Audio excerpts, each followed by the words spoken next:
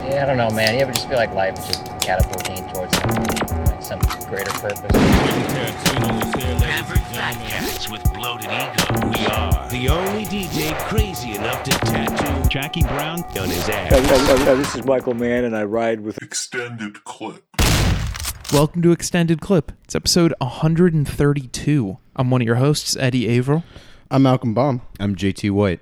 And calling in all the way from the other coast of our great nation, returning champion who you may remember being on the show about a year ago, it is our friend Tim. What's up? Hey, thanks for having me back. Of course, glad to have you back. Last time Tim was on the podcast, we talked about Office Space and Speed Racer. That was a hardcore double feature, and dare I say, this one is just as hardcore.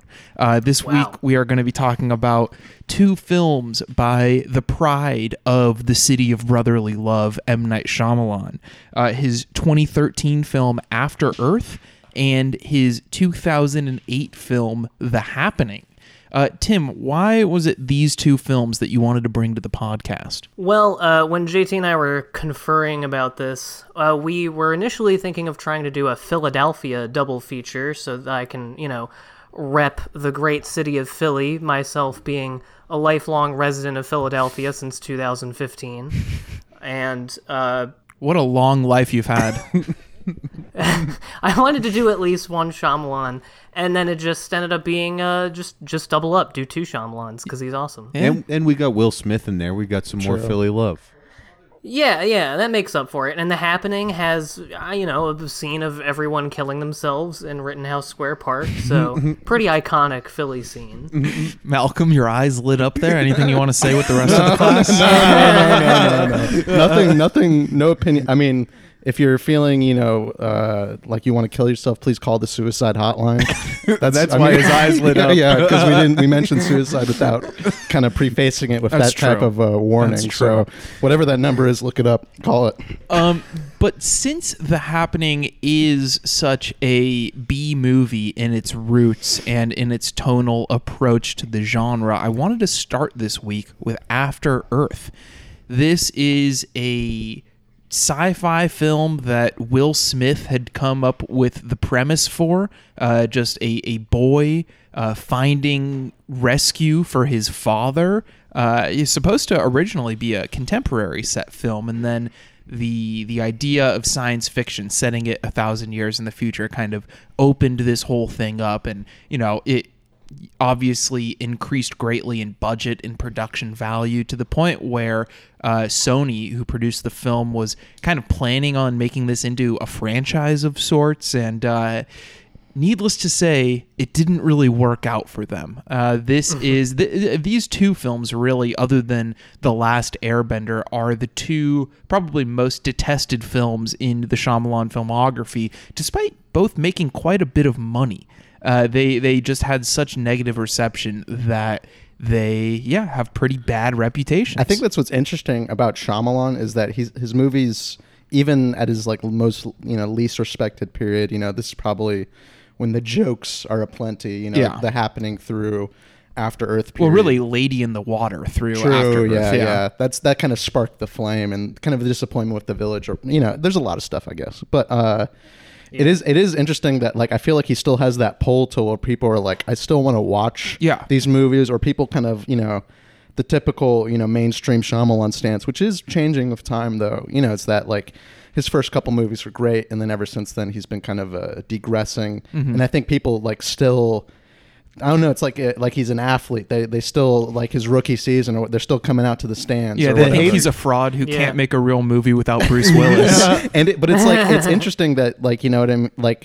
When most people have a filmmaker like that, they just don't go see their next movie. They kind of escape their mind. It's like people aren't going to see. I don't know. They're like, fuck Martin Campbell, but I'm gonna go see his new movie or whatever. It is interesting, kind of he does seem to kind of tap in to what whatever's going on, because After Earth on the surface kind of seems like an Avatar-ish movie, you know what I mean? And then The Happening, of course, taps into a lot of social stuff happening at the time. So it's he always finds a way to stay relevant, whether people like his movies or not. The I think haters it's will interesting. talk their shit, but at the end of the day, they're buying a fucking ticket. So who's winning? Yeah, at the end of the day, he's grinding. So. It's true. The hustle always continues for old M. Night Shyamalan. And much like The Happening, After Earth kind of, takes issue with the way we treat our planet. It opens up with images of, quote unquote natural disasters, often being the result of human inflicted like climate catastrophe. And we see the destruction of Earth over the opening credits before, just in a few flashes, of course. And before that, even though, we see the ship that is going to crash about 20 minutes later. I think that's a really interesting opening image for this film is Will Smith, kind of doing the Meet the Parents, Robert De Niro, two eyes pointing at him and then at the kid. But, the symbol that he's going to be watching over the kid throughout the whole movie. And that is kind of the premise of the movie. The founding of the United Ranger Corps 1,000 years ago was a global military effort, an evacuation of Earth.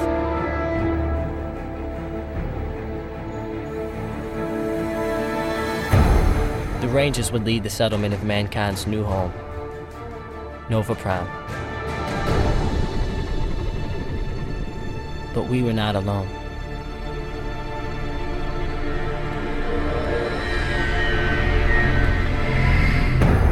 The aliens released the Ursa.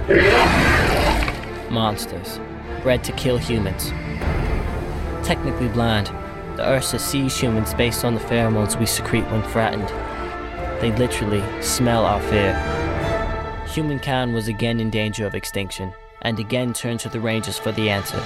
After a ship has crashed, these like space rangers, this space military, this unit led by Will Smith. The only survivors are Will Smith and his son, Jaden Smith.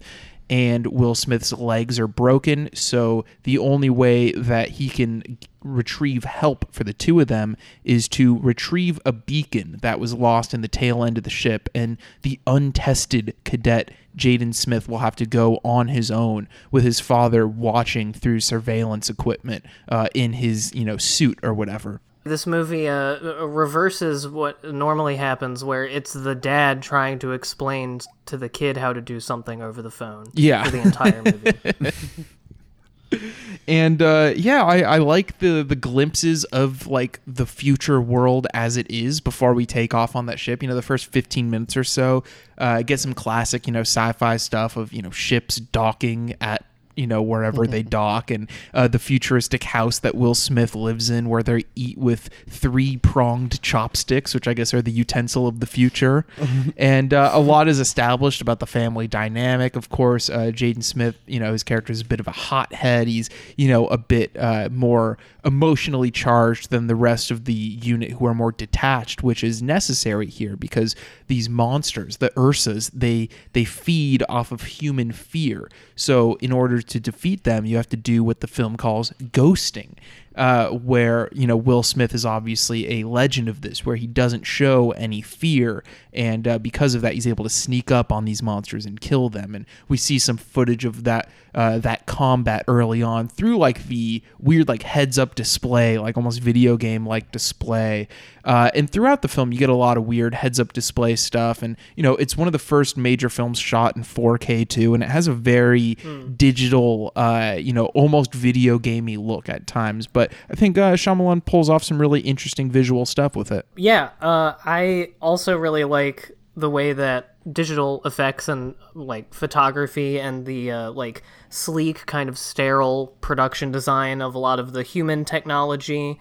I think all of that like plays very well with this movie being about how fear is not real. Yes. And something that I think one of the reasons that Shyamalan has the appeal that he does is that almost all of his films in some way deal with the nature of fear itself and what we are afraid of. And usually, of course, the fear of death. The Happening deals with this in its own way, which we'll get to. And this one is kind of an interesting, I guess you could say this is like a late Shyamalan in that it's kind of reflecting back on that recurring fixation of his in trying to transcend fear in a like basically doomed world. And I think it's interesting that both this movie and The Happening revolve around the earth and nature like literally fighting back against humanity, and Shyamalan's, love for humanity and specifically the family unit, pursuing all through all of that. Absolutely. Yeah, and it's kind of interesting how the setup here, kind of talking about how Shyamalan has certain themes that he kind of goes back to.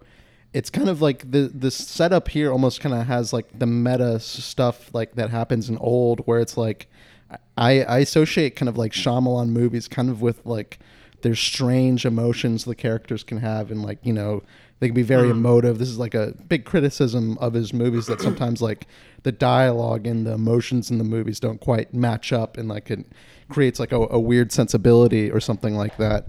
Whereas this is like it's like Will Smith. We have Will Smith playing Johnny Plank. He's a wooden board. A real stoic performance. As is required.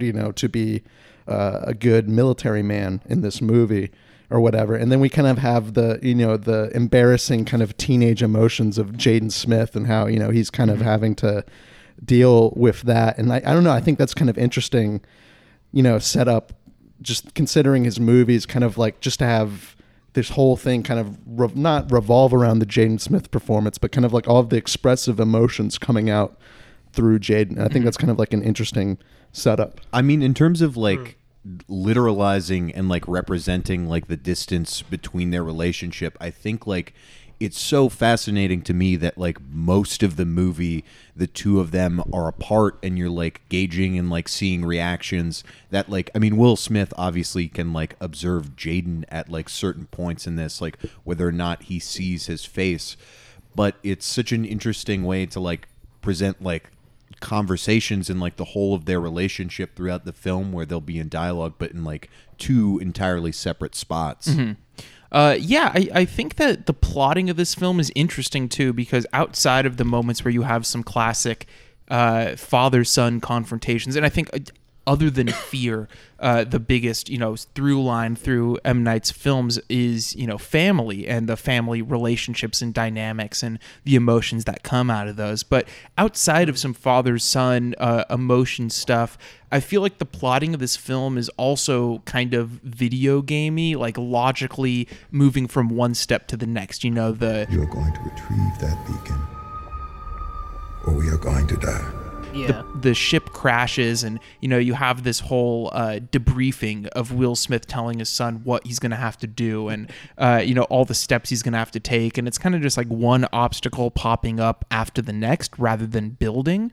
And I think maybe that's why people found the film kind of boring or something like that. But I actually really like that kind of plotting for this film. I think it works really well. But then you contrast that with stuff like Jaden lying to his dad about how much of the air supply he has left because he cracked some of the capsules when he fell down or something like that. And it's like almost painful to watch him just like lie, because he's lying about something that is putting his own life in danger. But it's just classic kid stuff, like you can't help a kid from lying to his dad about messing up, even if it's like in this, futuristic space military setting.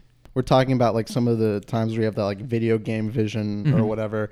I mean, even kind of like these flashbacks with I think Zoe Kravitz kind of as like those kind of have like a weird POV video game kind of like moving along the plot aspect to it too. I mean, I'm not, I'm no gamer. I mostly stick to NBA 2K. You know what I mean? That's what I'm playing most of these days. But just in my limited experience, I feel like this has it's very video game-ish. Yeah, and I think it all has to do with, in terms of like because both this and The Happening and a lot of Shyamalan's movies have to do with the separation of the family. And it usually, in the case of both of these films, results in like the literal forced like spatial separation of a family. I think it's, this having a futuristic setting, but obviously sort of reflecting in a similar way that The Happening does the sort of like rolling crises of modern life, and how they affect families. I think it kind of makes sense that the experience of life itself is kind of represented as being video gamey in this techno future, and that all of the interaction between Zoe Kravitz and Will Smith that we see in those flashbacks is through a screen, and most of his interaction with Jaden is through a screen.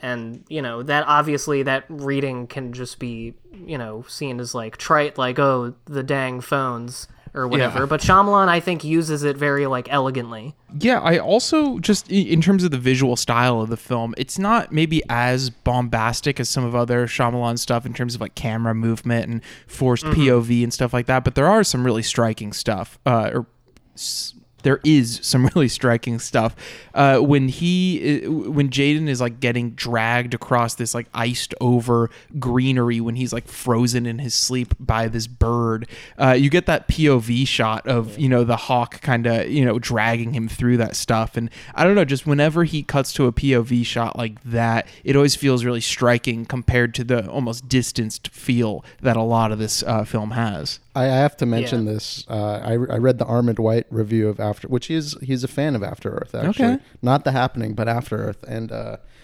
just, you know, he said this image of Jaden Smith lying in the cold reminds us of when Obama spoke at Morehouse College and that all those students stand in the rain while he gave his speech, which is something only he remembered. I'm sorry, I had to bring it up. So No, I'm glad you did. Awesome.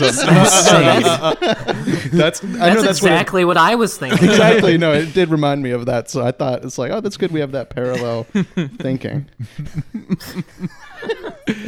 Speaking of, you know, the greenery being iced over, you know, then we get this climax at this mountaintop where he's fighting the Ursa, and I like that, you know, what a lot of people complain about digital, you know, blockbuster filmmaking is that it's all, you know, gray, colorless CGI, and that's literally what this fight scene is. It's like in the snow and very like monochrome almost, but still I think the staging and the framing makes it so interesting. So it's like, yeah, you can have an almost colorless CGI filled action scene and still make it really interesting, like with a lot of interesting CG textures and stuff like that. And I love that the camera that Will Smith had been watching on, you know, you see through that point of view as he stabs the Ursa at the end. And then when you cut to the next scene, when he visits his dad in the hospital after they'd been recovered, the like administrator or the nurse or something like that is watching like the instant replay of that fight as if like he had already become a legend, you know? Like Shit went viral. Yeah, exactly. The shit still goes viral 1,000 years later. Wow. 147 quintillion people watch this. My future viral parody. I would also argue that the grayness and everything is very much part of the story. Yeah. In terms of the sort of internalized ideology that Will and Jaden's characters have of this, you know, super techno-colonial society. Mm-hmm.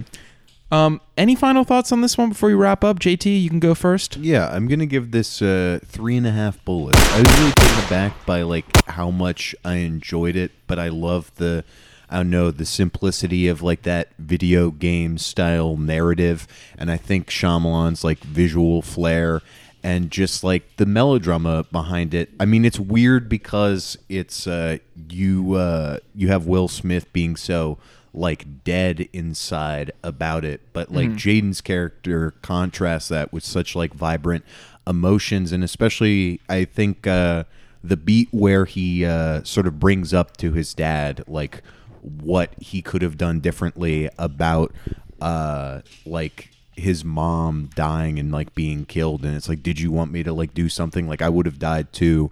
I don't know. I think it kind of makes it more sad and painful to me because it's just like you're not quite sure what Will Smith's character is feeling throughout a lot of it because he's so like stoic and stonewalled, and yeah, great movie. Malcolm? Yeah, I enjoy that dynamic of kind of like having it, trying to read Will Smith, it is kind of like a stern dad, you want to impress, you know what I mean? You're like, is he in a good mood, or, should I bring this up around him? That being said, I didn't quite tap into this movie emotionally as I do other Shyamalans. And maybe it's just the simplicity of the setup didn't quite give me enough meat on the bone to chew on, but at the same time, it doesn't really take away from the movie for me. I just don't quite get on that ride, like I do other Shyamalans, but it's still like very, very well shot. And like, I think this is like for, given the era, it was made in like very good use of digital, and like, I like, you still see his visual style kind of in like full effect, even if it's not as showy as in other movies. And like, I think, just kind of the bones and the gears and the nuts of the movie is enough to keep me entertained. So I'm gonna give it 3 bullets. Yeah, I'm right there with you. I think this is a good movie, just like baseline good movie, which I really like M. Night Shyamalan, so that puts it kind of toward the bottom of his filmography for me. But I think like there's some stuff holding it back from feeling as personal as the rest of his films. I think the fact that it is, an outside source. This is like Will Smith's idea for a movie that Shyamalan obviously brought to life in his own very distinct way. But also coming down to like Sony not using Shyamalan's name in the marketing, and that could just be a crude decision because his reputation wasn't very high at the time. But also it does feel more like him doing something else rather than one of his organic films. And also I hate to ride a line that so many of the haters did, but I can't quite get on board with Jaden Smith's performance in this. It has to be said. He's not quite there, and it's like he's doing the eyebrow thing the whole time, and it's at times hard to watch. DreamWorks stuff. No, it is like, because it is like the criticism of a lot of Shyamalan movies. I love people criticize kind of like main performances like that, but like I think in this case, I think they might be correct here to a certain extent. So 3 bullets for me. Tim, what about you? I'm going to go ahead and do 3.5. I also think that it's mostly just like a good movie. Shyamalan is not vibrating at quite as high a frequency as he is in The Happening. And I do think the sort of, like you said, it being a creation of Will Smith's to some degree, and also a big budget blockbuster, leaves me feeling a little bit colder than I usually do than with most Shyamalans. That was also the case with The Last Airbender, which is the only Shyamalan that I've seen that I like actually dislike. But I mean, otherwise I agree with pretty much everything everyone else has said. It's a lot of his interesting fixations and themes put on a pretty cool sci-fi blockbuster backdrop, and it's solid. All right, we'll be right back on Extended Clip. Dad. Yeah. I want to work with Mom.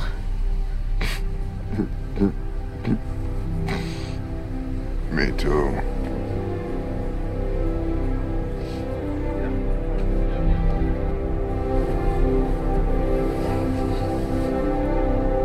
And we're back on Extended Clip.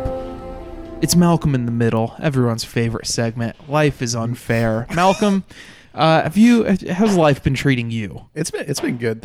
It might be a little late to comment on stuff like that, but the tag for it is so good. Malcolm. I feel like it's built so much more each time as we've gone on. It's like, why do we watch? Do we watch movies because life is unfair? I don't know. I don't know the answer to that question. But a movie I did watch this week was Holy Smoke, and I think I've reported on a Jane Campion movie last week. Was it last week? Maybe the week before. Yeah, so maybe, it's recent. There's a series going on. There's a retrospective in Los Angeles. And as much as I like Sweetie, like it did, it feels like a very early, somewhat amateurish, very Australian. Is she Australian? British? Yeah. Okay, nice. I nailed it.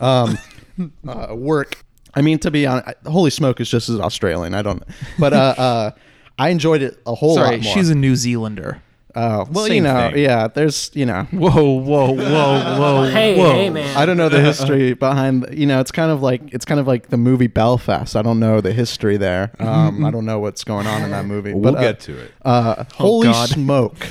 And what a fun movie. It's Kate Winslet is essentially kind of just a middle-class Australian person who kind of travels to India, falls in love with a religious guru, and by all means is living like a pretty decent life out there, you know what I mean? But her parents are upset. They think she's been brainwashed. They kind of treat it like she's been into a cult. So they lie that her father's dying to get her back home. And once they get her back home, they hire cult exeter, Harvey Keitel, who kind of approaches his cult exiting game the same way, you know, a man does pickup artistry or something, you know what I mean? He's like a deprogrammer? Yeah, he's a deprogrammer. He's like, first, I'm going to get her alone.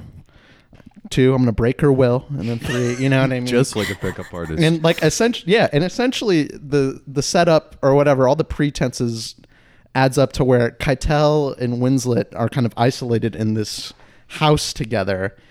And, you know, it kind of becomes like a battle of the sexes type thing, you know, like kind of like, and it, you know, kind of poking at the goofiness of both of them, kind of Harvey Keitel being like a sleazy guy who like goes after a younger woman, and like Kate Winslet being kind of like, I don't know, using her new religion as like a prop to find herself or whatever. You know, a lot of great images of Kate Winslet in Indian garb, or, you know what I mean, religious garb, you know, that... you know, may or may not be, you know, made to this day. But I don't know. It's just, it is very funny, just like kind of like the manicness of both characters kind of just firing at each other. And it kind of has like one of those movies. It's kind of a screwball comedy, kind of like where everyone's a caricature. I don't know. It's really funny. Zany, good time, real sexy, funny, zany, good time at the movies. Sounds great. Wow. Yeah. No, I had actually never even heard of this one. Most of her movies I like know the premise of, at least. I'd never heard of this one. It's a little racist. I think that's why people shy away from championing. Is this that why one. you give it 4.5 instead of 5? The half star off is the little racism. That's why I give it 4.5 instead of 4. But it is it's a movie that like kind of has its premise, solves its premise like within the first 30 minutes, and just has fun for the rest of it. Oh, that sounds awesome. Yeah. JT, what about you?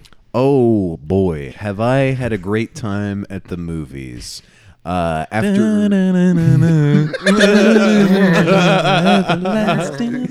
oh yeah, you gotta put that in there somewhere. But yeah, after much hype and much anticipation, the movie that everyone online is talking about, that's right, Belfast, finally dropped. And I couldn't make it out opening weekend, admittedly. There was other engagements. Couldn't make the red carpet? No, couldn't see Buddy in person? No. Fake Bell fan. But yeah, in order to fully commit to the bit, I had to actually see Belfast and see if I could mine it for any more material. And it's so nondescript and boring and dog shit of a movie that I really couldn't get much more out of it.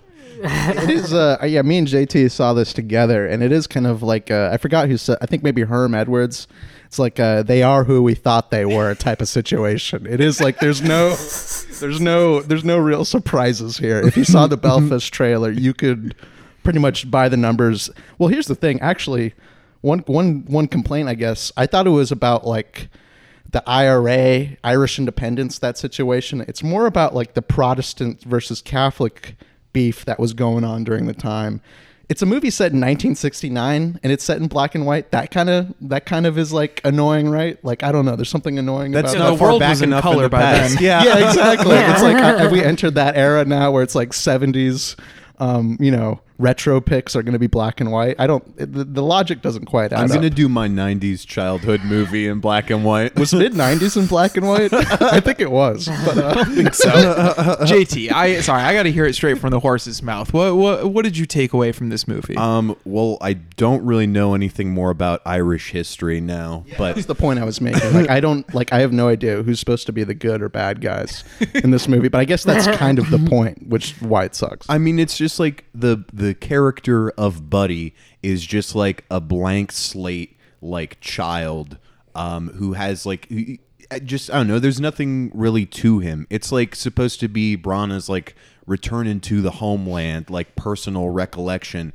and it's just devoid of any like character or like personal aspects of it. Like, yeah, I think it's like shot like well enough, and like there's like decent framing there, but I don't know. It's just, it literally starts with like a tourist montage opening in color of like Belfast today, and then goes to black and white, and we meet Buddy on his street, and it's just like, oh yeah, everyone loves it here, and you don't really understand why. It's just because they've been there forever. Yeah. And Buddy being and I haven't seen this movie, but Buddy being the Kenneth Branagh stand-in and being described as a blank slate kind of works perfectly, because from the limited works I've seen, Kenneth Branagh is an extremely bland director who you could describe his movies as blank slates almost. And I mean, there's like a terrible like device that happens a few times where it's like Buddy is at the theater and they're in black and white, but what they're watching is in color. And then the same thing happens when they go to like a stage performance as well, and that's when it's just like, come on, man, like this is so fucking stupid. Yeah, didn't you say they watched The Man Who Shot Liberty Valance in the movie? Yeah. Do they colorize Liberty Valance? No, Buddy is it's Chitty Chitty Bang Bang is in color, but like Buddy and one of his, I don't know, brother, friend, I don't fucking know. Yeah. They're like underneath they're under somewhere watching Liberty Valance on TV, and that is the best part of the movie. It's just like, I think in the Armand White review, there's a point where he's like, I have a rule where it's like, when you're making a movie, you should never remind someone of like a much better film. And that like at that moment, it was like, why am I not at home watching Liberty Valance? No, it is like the speak on the intro. It did feel like one of like NFL Sunday intro, like opening shots of Pittsburgh before they like play the game. Like it does have that, and it's playing like Van Morrison. And it's like, am I watching like some Stillwater ripoff? Like what is this movie? You know what I mean? It is. I mean, yeah, it's bland as fuck, and it is like, it just, like, I love like the one thing of dialogue that they're going with to push the movie. It's like, that's why they call it long division, because it takes a long time, and I think that's supposed to be a metaphor for like the Catholic Protestant beef, which I don't know who is good or bad in that situation. I have no idea. You know what I mean? Maybe it's ambiguous. Maybe we're all the bad guys. I don't know. I don't know what's going on. Whoever wins, we lose. True. Kind of an Alien versus Predator situation. Atheist Eddie. Hey, I'm Jewish. I also saw Belfast, and it really was like the most nondescript movie I've ever seen in my life. Damn, I feel left out now, being the only person on this podcast who hasn't seen Belfast. Yeah, I mean, it's the movie of the season, and I love in the awards talk about this movie. It's so crazy to me that anyone is singling out any actor as like particular, like left an impression, because I don't remember what anyone in this movie did or said. Was it the dad's job? He was like I don't know. He worked in Britain. It doesn't matter. Fuck it. Who cares? Yeah. Fuck Belfast. Unless you want to pick Belfast. Tim, did you watch anything noteworthy recently? Yes, I watched something better than Belfast. I went to the Lightbox. Yeah, it's a tall order, better than Belfast. But I went to the Lightbox Film Center in Philly earlier this week, and I saw a movie called Delta Space Mission, which is a Romanian animated film from 1984, clocking in at a delicious 68 minutes. And it's just like a weird sci-fi thing about an alien woman who joins this human spaceship that's powered by a big super brain computer that falls in love with her and malfunctions as a result. And it's just full of wacky hijinks and really cool designs of robots and spaceships and shit. Very like colorful, glitzy, really, really cool electronic synth score. The style of it and look of it, especially the rotoscoping sections, reminded me of those like Zelda CDI games. So yeah, this is a little weird thing to see in a theater. Pretty cool. Yeah, I want to check out more. Like, I feel like the impression I have of like Eastern European animation is like the Simpsons Itchy and Scratchy like parody, where it's just like very dour and like doesn't make much sense. But I don't know. I should check more out from them. I need to like Russia's got a lot of good stuff beyond like the obvious masters that I haven't really checked out. I need to get my knife and fork and dig in. Yeah.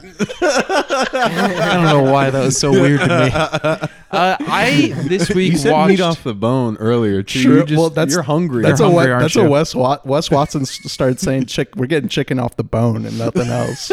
So I've kind of internalized that a little bit. Chicken off the bone only. Since our last recording, I have watched exactly one movie other than our double feature this week, and it was The Long Good Friday, the 1980 film by John Mackenzie. Bob Hoskins stars as a gangster trying to go legit. It's one of those movies, trying to become a property mogul instead of a gangster. And it's awesome. It's like a real... I don't know, it's a real strange film at first. You see all these things that are seemingly unrelated, these acts of violence and these, money changing hands and stuff like that. And it's a film that you kind of slowly piece together by almost like the hour mark, where you're like, okay, now I kind of have a grip of what this film is. And I think at its most obscure, it is more interesting than good. Maybe. I think it's actually just really good the whole way through, but more so just like intriguing and strange. And then the final 50 minutes or so just keeps ramping up and becoming more and more intense, and you just get some insane Bob Hoskins scenery chewing throughout. You get a scene where all these guys are getting interrogated in this like meat locker where like they're you see all these big slabs of meat on hooks, and then you get guys hung up by them, and you get like a great POV shot of a guy who's like hanging by his feet on these meat hooks, with the camera upside down on the meat hook, just like sliding through this warehouse. And it's other than like that and a few other things, it's not too showy in terms of its style, but I think the really gritty kind of punchy style matches Bob Hoskins' just completely unwieldy performance, just going apeshit this whole movie. And check out The Long Good Friday if you haven't seen it. And we'll be right back on Extended Clip to talk about The Happening. Look, I don't know if you guys have heard about this article in the New York Times about honeybees vanishing. Well, apparently honeybees are disappearing all over the country. Tens of millions of them just disappearing. There's no bodies, no sign of them. They're just mysteriously gone. It's scary, huh? All right, let's hear some theories about why this might be happening. And we're back on Extended Clip. The Happening is our B film this week, and boy, is it a B movie. Yeah. Reminiscent. Oh, yeah. M. Night actually.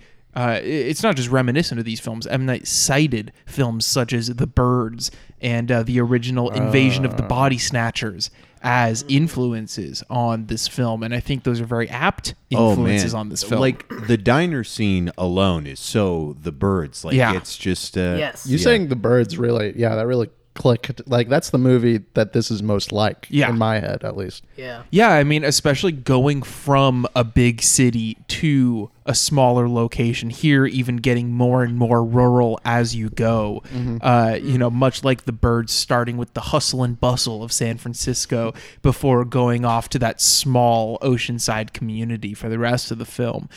This film, if you don't know, is about a happening. People just start freaking out and killing themselves, and really they're not freaking out, they're just like stopping what they're doing to kill themselves.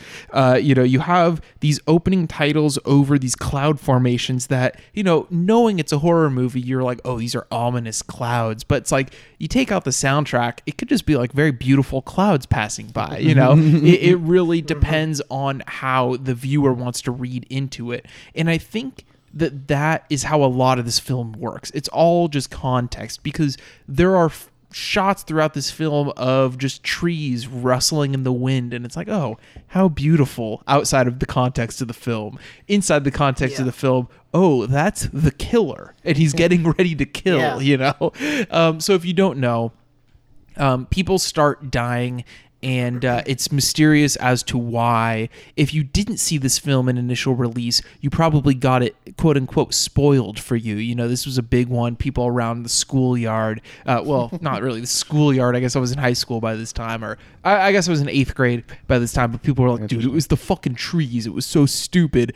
And knowing that going in only makes it more effective. I think just all these ominous shots of greenery throughout. You know, but the central unit here. You have Mark Wahlberg and Zooey Deschanel, and you also have John Leguizamo as Mark Wahlberg's friend, and he eventually goes out to find his wife, leaving his kid with Zooey Deschanel and Mark Wahlberg. And for the back hour or so of this film, they are trying to find places where this happening is not affecting them. And it's basically as simple as that. Nobody knows why everyone's dying. Everyone's trying to figure it out. And it's just a film full of flabbergasted reaction shots of groups of people cut against ominous shots of nature, and it's just a truly one-of-a-kind movie.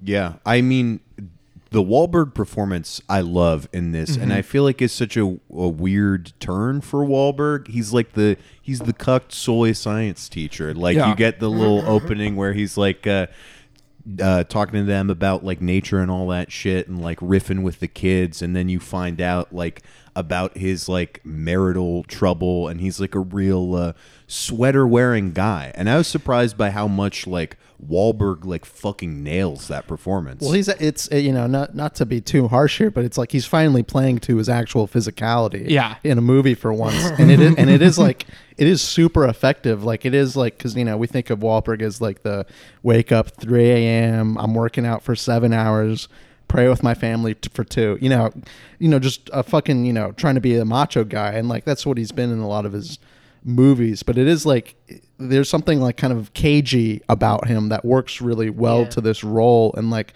I mean, Deschanel too, you know, for this point I'm about to make, he can make his eyes bug the fuck out. And like, and that's why this is a great all-time like eye bugging out couple, you know, Deschanel and Wahlberg. I don't know if there's 2 other people in Hollywood who could bug out as well as they can.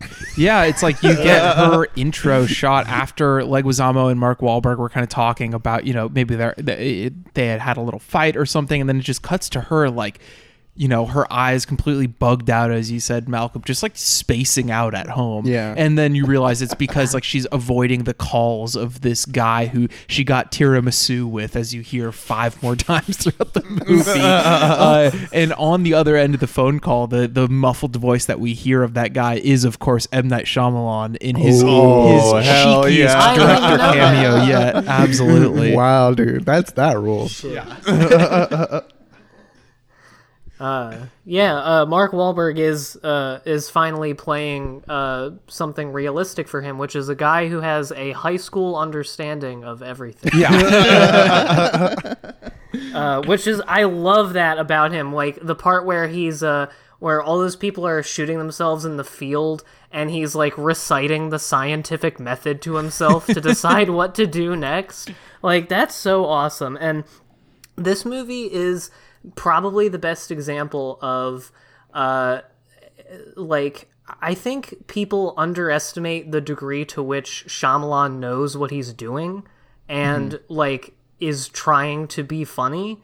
I think this movie is like intentionally silly, but also weirdly I find this movie like actually quite frightening in a way, because I think it really, and the thing that really makes me love this as a Shyamalan fan is obviously, again, he's playing with this fixation with fear, and specifically the fear of death, and in this one, putting it in the context of this like post 9/11 urban paranoia where, because for the first like 40 minutes of the movie everyone thinks it's terrorists, which prompts some truly hilarious reactions, like when they're watching the video of that guy getting shredded by the tiger, and the woman goes, "My God, what kind of terrorists are these?" And with the obvious like environmental / ecological element of like the Earth fighting back against humanity like it's a cancer. And I just think it's perfect again for like this era of people living in a time of disasters that they cannot explain and misery that they can't explain. And I love how for most of the movie, whenever they're talking about it, it has to be so vague, like the title "The Happening." All of the news reports in the first 30 minutes of the movie are them literally going, something is happening, because no one knows. And I just think that's like a very palpable feeling for a lot of Americans of the 21st century, where things are not right, and there's so much misery and suffering around you. And it is specifically like tied to human, like, concentrated human activity. The thing is that it starts in parks because it's like nature, but in places where there's a lot of people together. So it's like forcing people apart. Again, that element of like the separation of families. And also the fact that there's always, they hint at the possibility that it might like be a government hoax. Yeah. Like they have that one news report about like, it only happened in the Northeast, and like the CIA has labs where they've been testing with chemicals or whatever. It's just like, I think it captures the feeling of, again, like post 9/11, like urban insanity so well. Oh, absolutely. And I mean, like those shots of everyone in Central Park and then later in Rittenhouse Park in Philly, just like frozen still, are so like terrifying, but also reminiscent of like people not knowing how to respond to these, horrific things that we've seen over our lifetimes. All of us, I mean, Malcolm, you're a little younger, but you pretty much remember 9/11. Do you remember 9/11? Like, I'm not really, no. No, okay. But like, of the string of horrific things that have happened afterward, obviously the initial response is shock. And these people are frozen because the happening is happening to them, and it then leads them to kill themselves. But I think that not knowing what to do, and the completely confounding nature of these horrifying events is so like just uncomfortable and strange that it is such a perfect thing for Shyamalan to kind of mine B-movie comedy out of. Like, it's equally kind of horrifying and funny. Like when in New York after the Central Park thing, when the bodies are just hitting the fucking floor, like the guys diving off of that construction set. The longer he holds on those reaction shots of guys just kind of not knowing what to do. Like first the one guy dies and like, oh my God, our friend, just fell off this construction set. And then just more and more guys are falling. And it's just like pure confusion. Those guys' faces are kind of funny, but it's like only because as a human, you don't know how the fuck you're supposed to respond to things like that. No, I think this is why it's like Shyamalan's tone is perfect for exploring things like this, kind of like an unexplained horror, and like kind of how he, sometimes makes it, humorous. Sometimes, he'll pull the rug right under you. Sometimes it'll just be kind of something abstract, kind of walking around a field and just like, looking around paranoidly, like, what's about to go down, kind of being like, I don't know, making very normal situations and kind of mining the strangeness of them. And like, I don't know, like I can't help but think of that scene where like, we got this like de facto family unit with Wahlberg, Deschanel, and Leguizamo's kid, and then like these other two kids kind of tag along, and they're trying to bust into this house that seems occupied to looking for safety, kind of towards the back half of the movie, and very hilarious is like well, that whole scene is actually fucking insane, where Wahlberg like sings to the doorway to prove that he's a human. It's like, I don't know if you're doing much justice there to the humanity, but we're perfectly normal. On Blackwater, keep on rolling, Mississippi moon, won't you keep on shining on me? See? We're normal. But then the kid, it's very polite and like desperate approach, and then the kids are like, open up, pussy, like we're gonna fucking murder you, and then like a gun just comes out and fucking murks them both. And it is kind of like And you get those insane reaction shots from Wahlberg and Zooey Deschanel just not knowing what the fuck to do. Like, what they just saw was so horrific. And you get the shot of the kid just running away, and you get that classic, like, just frontal centered close up on her, just basically looking right into camera with her hands over her ears. It really reminds me of something that came later. And I guess this all relates to, or you could relate all of these to these horrific things that Americans have seen over the last couple of decades and just had no proper response to, because the things that the happenings reaction shots remind me of that I've seen more recently are one in Dragged Across Concrete, when the lady just can't get rid of her kid. She can't say goodbye to her kid, and then she goes to the bank, and obviously all that horrific shit goes down at the bank. And then also in Twin Peaks: The Return, when that little kid gets run over and the trucker just like puts his head in his hands, and then there's all these onlookers, and the onlookers reaction shots to that, like, I was horrified and couldn't help but laugh a little bit when those people are looking in horror at the dead child in the middle of the street. Is that in The Return where that woman is like honking her car or horn? No, that's another one, which is also just fucking screaming, "Why is this happening?" That is one of the strangest things I've ever seen in my life. This is like when the mom and her kid are like playing that game in the park, and they pass by Harry Dean Stanton. Then that trucker like waves them through, and just it just gets hit by the car, and like, I don't know, these people that are witnessed to this horrific thing, just like, and in Twin Peaks logic, of course, it then cuts to a telephone pole with a number on it, and you're supposed to infer something there. But like those reaction shots of just like, I don't know, we've seen so much horror in the last few decades, especially with, as The Happening will point out here, with that guy getting torn limb from limb at the zoo, with the advent of videos being taken on people's phones and being able to go viral, as it were.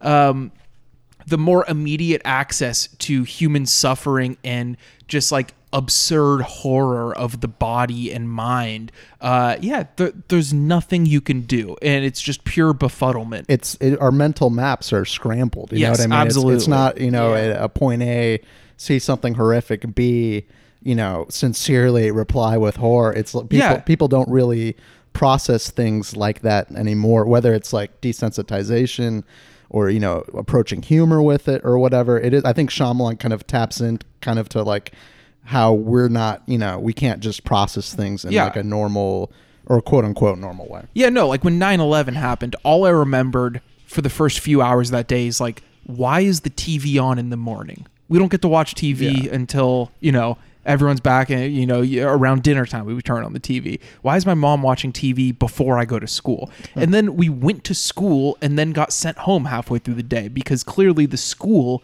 didn't know what the fuck to do either.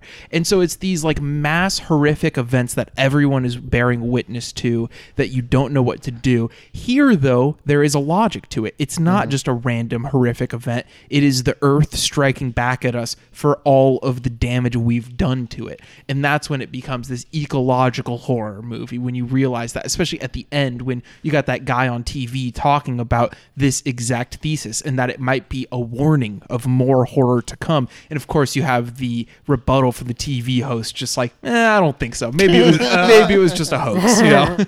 It kind of inverts, like, I don't know, small point that doesn't really matter, but like kind of how like the movie Elephant, instead of diagnosing why the kid shot up the school, they kind of just give multiple, like all the kind of like the TV media narratives that were going around. They kind of just throw all of them at the wall. It's like this kind of an inverse where it is like Shyamalan is kind of like gauging how everyone is trying to like diagnose the situation, but is like, of course, wrong in that sense too. I don't know. There's not too much that actually happens in the movie. You just kind of come across more people. Ironically for the title. Exactly. You know, the spaces that the main trio occupy become more and more wide open as, you know, it's obvious that this happening is, you know, occurring to larger populations of people. You meet one of my favorite performances in this movie, Jeremy Strong, better known now as Kendall from Succession, is kind of the yokel who represents the military response to this, you know, at the time probably still perceived as a terrorist threat. And he just has no fucking idea what's going on. He is horrified. He's so good in that small role. Like, oh my God, yeah. He communicates so much about, like, being, like, trying to have... He's so obviously, like, just some fucking guy in the military. Yeah. And he's trying to have that, like, commanding presence, but has the exact same befuddlement as everyone else. And you get a repeat, essentially, of what you see with the cop in Philly, where with the cop in Philly, you see him shoot himself and then his gun falls. And then it's like a suicide relay race where you're passing the baton, you know, everyone's just passing the gun. Everyone's killing themselves slightly off screen, you know. That shot is fucking awesome. It's so great where Shyamalan is just decapitating them in the frame, essentially. And then it happens again off screen where you hear Jeremy Strong shout this insane thing about how my firearm is my friend. It will not leave my side. Private Oster. My firearm is my friend.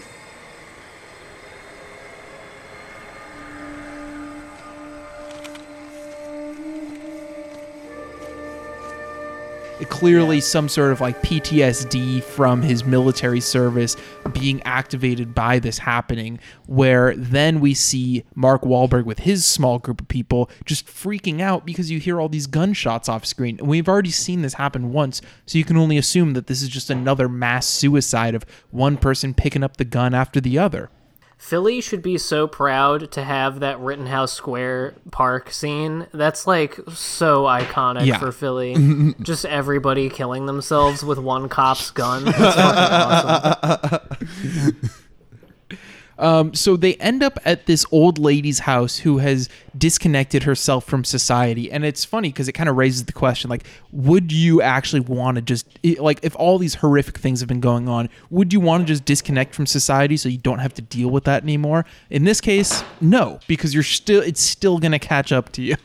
No, yeah, I think like the scariest stuff in the movie is like this old lady to me and like how paranoid she is and kind of like, you know, of course, like the idea of like going off the grid or whatever, like disconnecting, right? It's like almost kind of like a peaceful, idyllic idea. It's like I'm disconnecting with all like, you know, all the bullshit, you know, of life that I find, you know, limits me or whatever. But to do something like that, you have to be a pretty paranoid, you know, angry, dissatisfied person. You know what I mean? And like this woman's performance is so like when she like you know, eventually she gets happened or whatever and happened and then she like, you know, fucking breaks her head through the window. It's scary stuff, and it is like kind of like you know, with like kind of like the humor and kind of like, I don't know, just like kind of like the very like even like the Deschanel Wahlberg relationship stuff kind of simmering in the background, how that's like kind of mined comedically or kind of like lightly in a sense.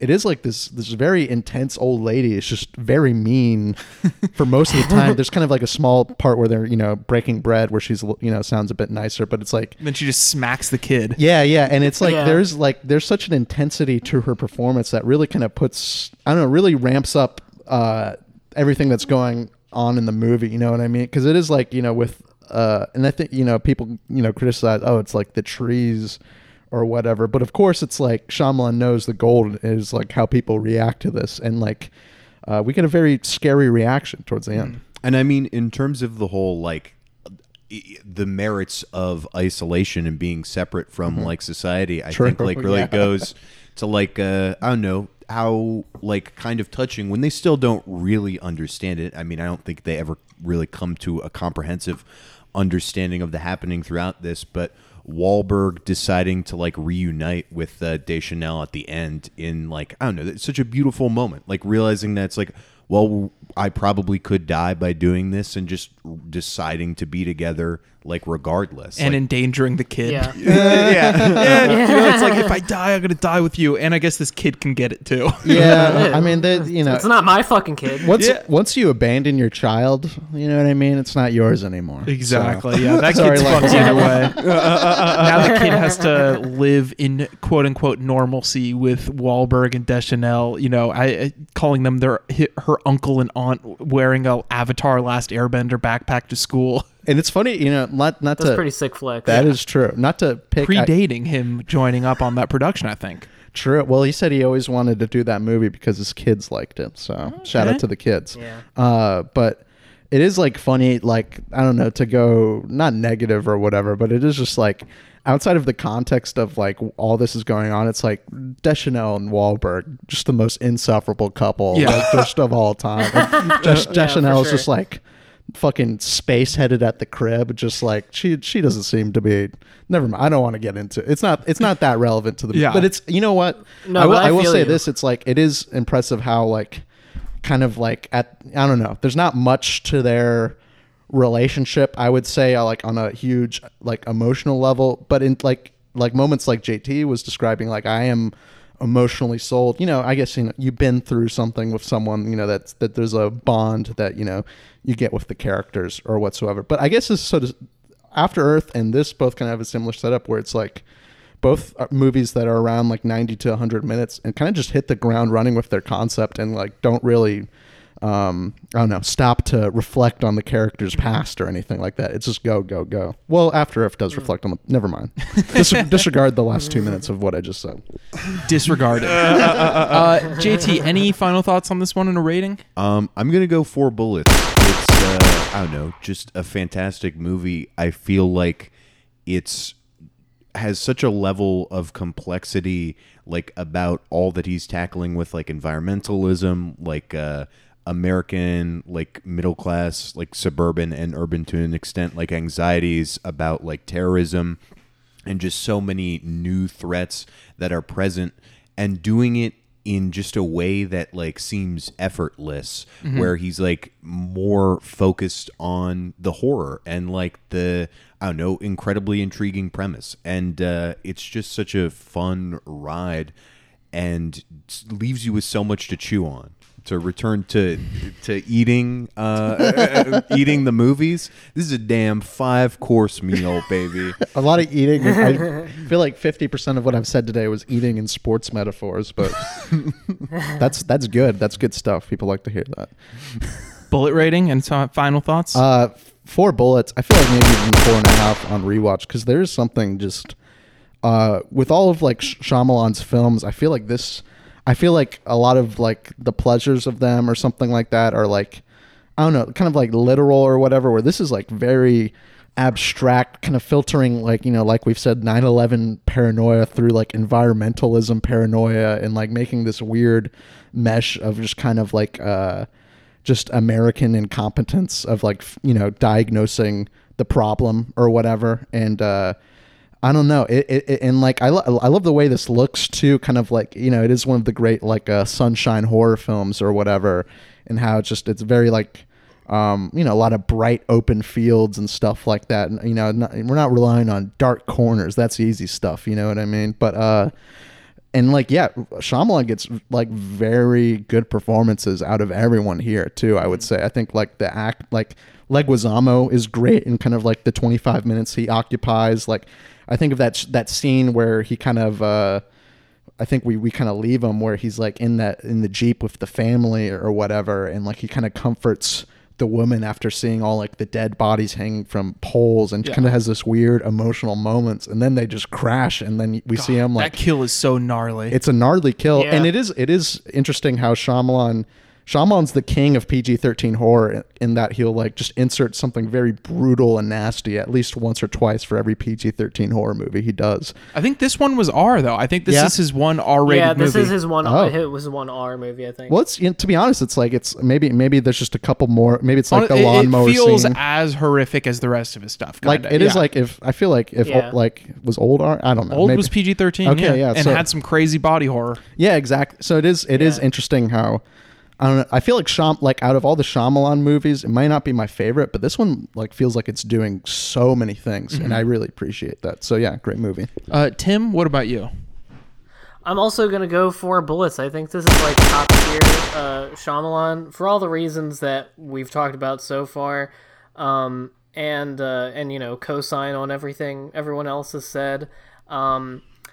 You know, I also for most of my life was, you know, one of the normie sheep who bought into the narrative about Shyamalan, the fake news narrative that all Shyamalan movies after Sixth Sense were bad, which after going through the majority of his filmography over the course of this year, I find to be pretty baffling because I find a lot of the same things that people were so enraptured with in 1999 with The Sixth Sense in all of his subsequent movies.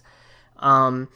People often will point to the make fun of Shyamalan's dialogue, particularly in terms of things that characters say in like their deeper emotional moments, like the scene you just referenced where John Leguizamo like walks her through a math problem to calm her down, or the scientific method thing or whatever, but like, or things that child characters will talk about in a lot of his movies. But people actually do have like weird little random things like that they latch onto, and it just has this certain sincerity coming from Shyamalan, and I think he taps into a lot of like really vague anxieties and fears that people have really well, and especially so in this one. And I also just appreciate it, and I think it's especially apparent in this movie. I love how obvious it is that Shyamalan loves movies and loves making movies.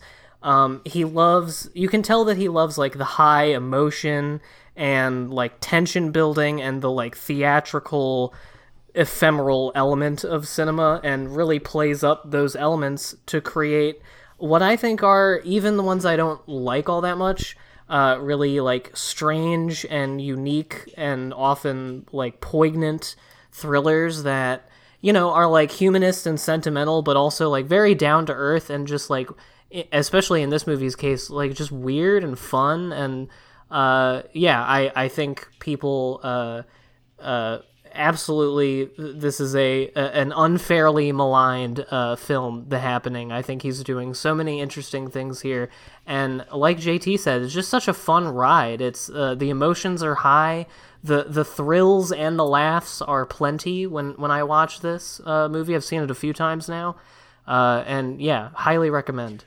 Yeah, I've pretty much said my piece on this one. I talked quite a bit through this segment, so I don't have too many final thoughts. I think it's great. I think it's one of his better movies, and I am going to go 4 bullets on this one. We all give it 4 bullets, which makes it a classic edition of a segment named after one of M. Night's films, The Sixth Sense. I guess it's 8 cents in this situation. It is 8 but cents. Still. Yeah. But still. We do have an email this week from Alex S. And you can always email us at extendedclippodcast@gmail.com. Well, not always. You can always email. I mean, you can always email, I guess. It's just not going to mean shit after a few more weeks. Yeah, you might not get a response, but you could send it. It says, hello. I just wanted to send a few words of appreciation before Extended Clip ends. Thanks to you, I have discovered lots of titles I may have never gotten around to otherwise. Just off the top of my head, Terrorizers. I had seen Yee Yee, but holy shit. I'm sad to see the show go, but you gotta do what you gotta do. Quick suggestion, it would be sick to have a soundbite channel on the Discord where we can share fun snippets of dialogue and whatnot. Ideally, no more than 10 seconds.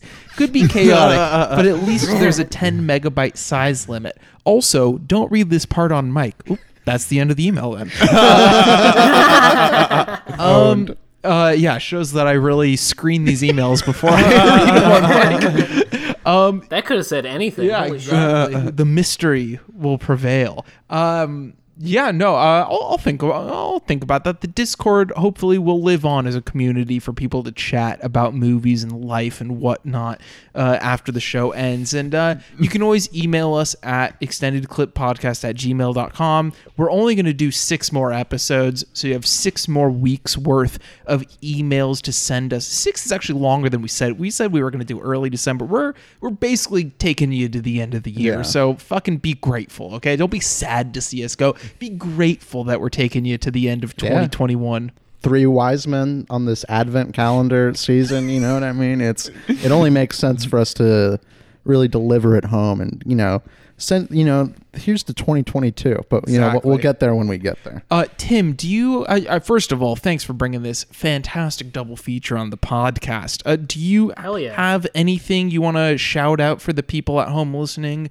Anything to promote or whatever? I do have a Twitter. It's Pale Movie Man. Same thing on Letterboxd if you're interested in that. I'm official Pope Francis on Twitch. Play some video games with some friends on there. I have some YouTube shit, but who cares? It's fine. Okay.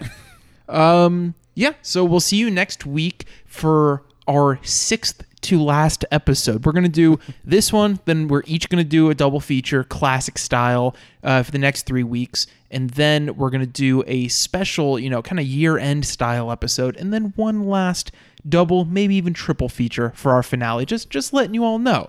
But next week, oh boy, is it a big one. We are going to be talking about the new film by Paul Thomas Anderson, Licorice Pizza, in a double feature with none other than the latest film by Quentin Tarantino, Once Upon a Time in Hollywood.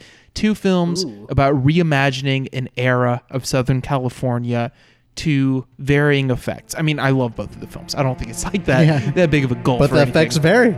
The effects do vary quite a bit. So anyway, we will see you next week for that. Goodbye.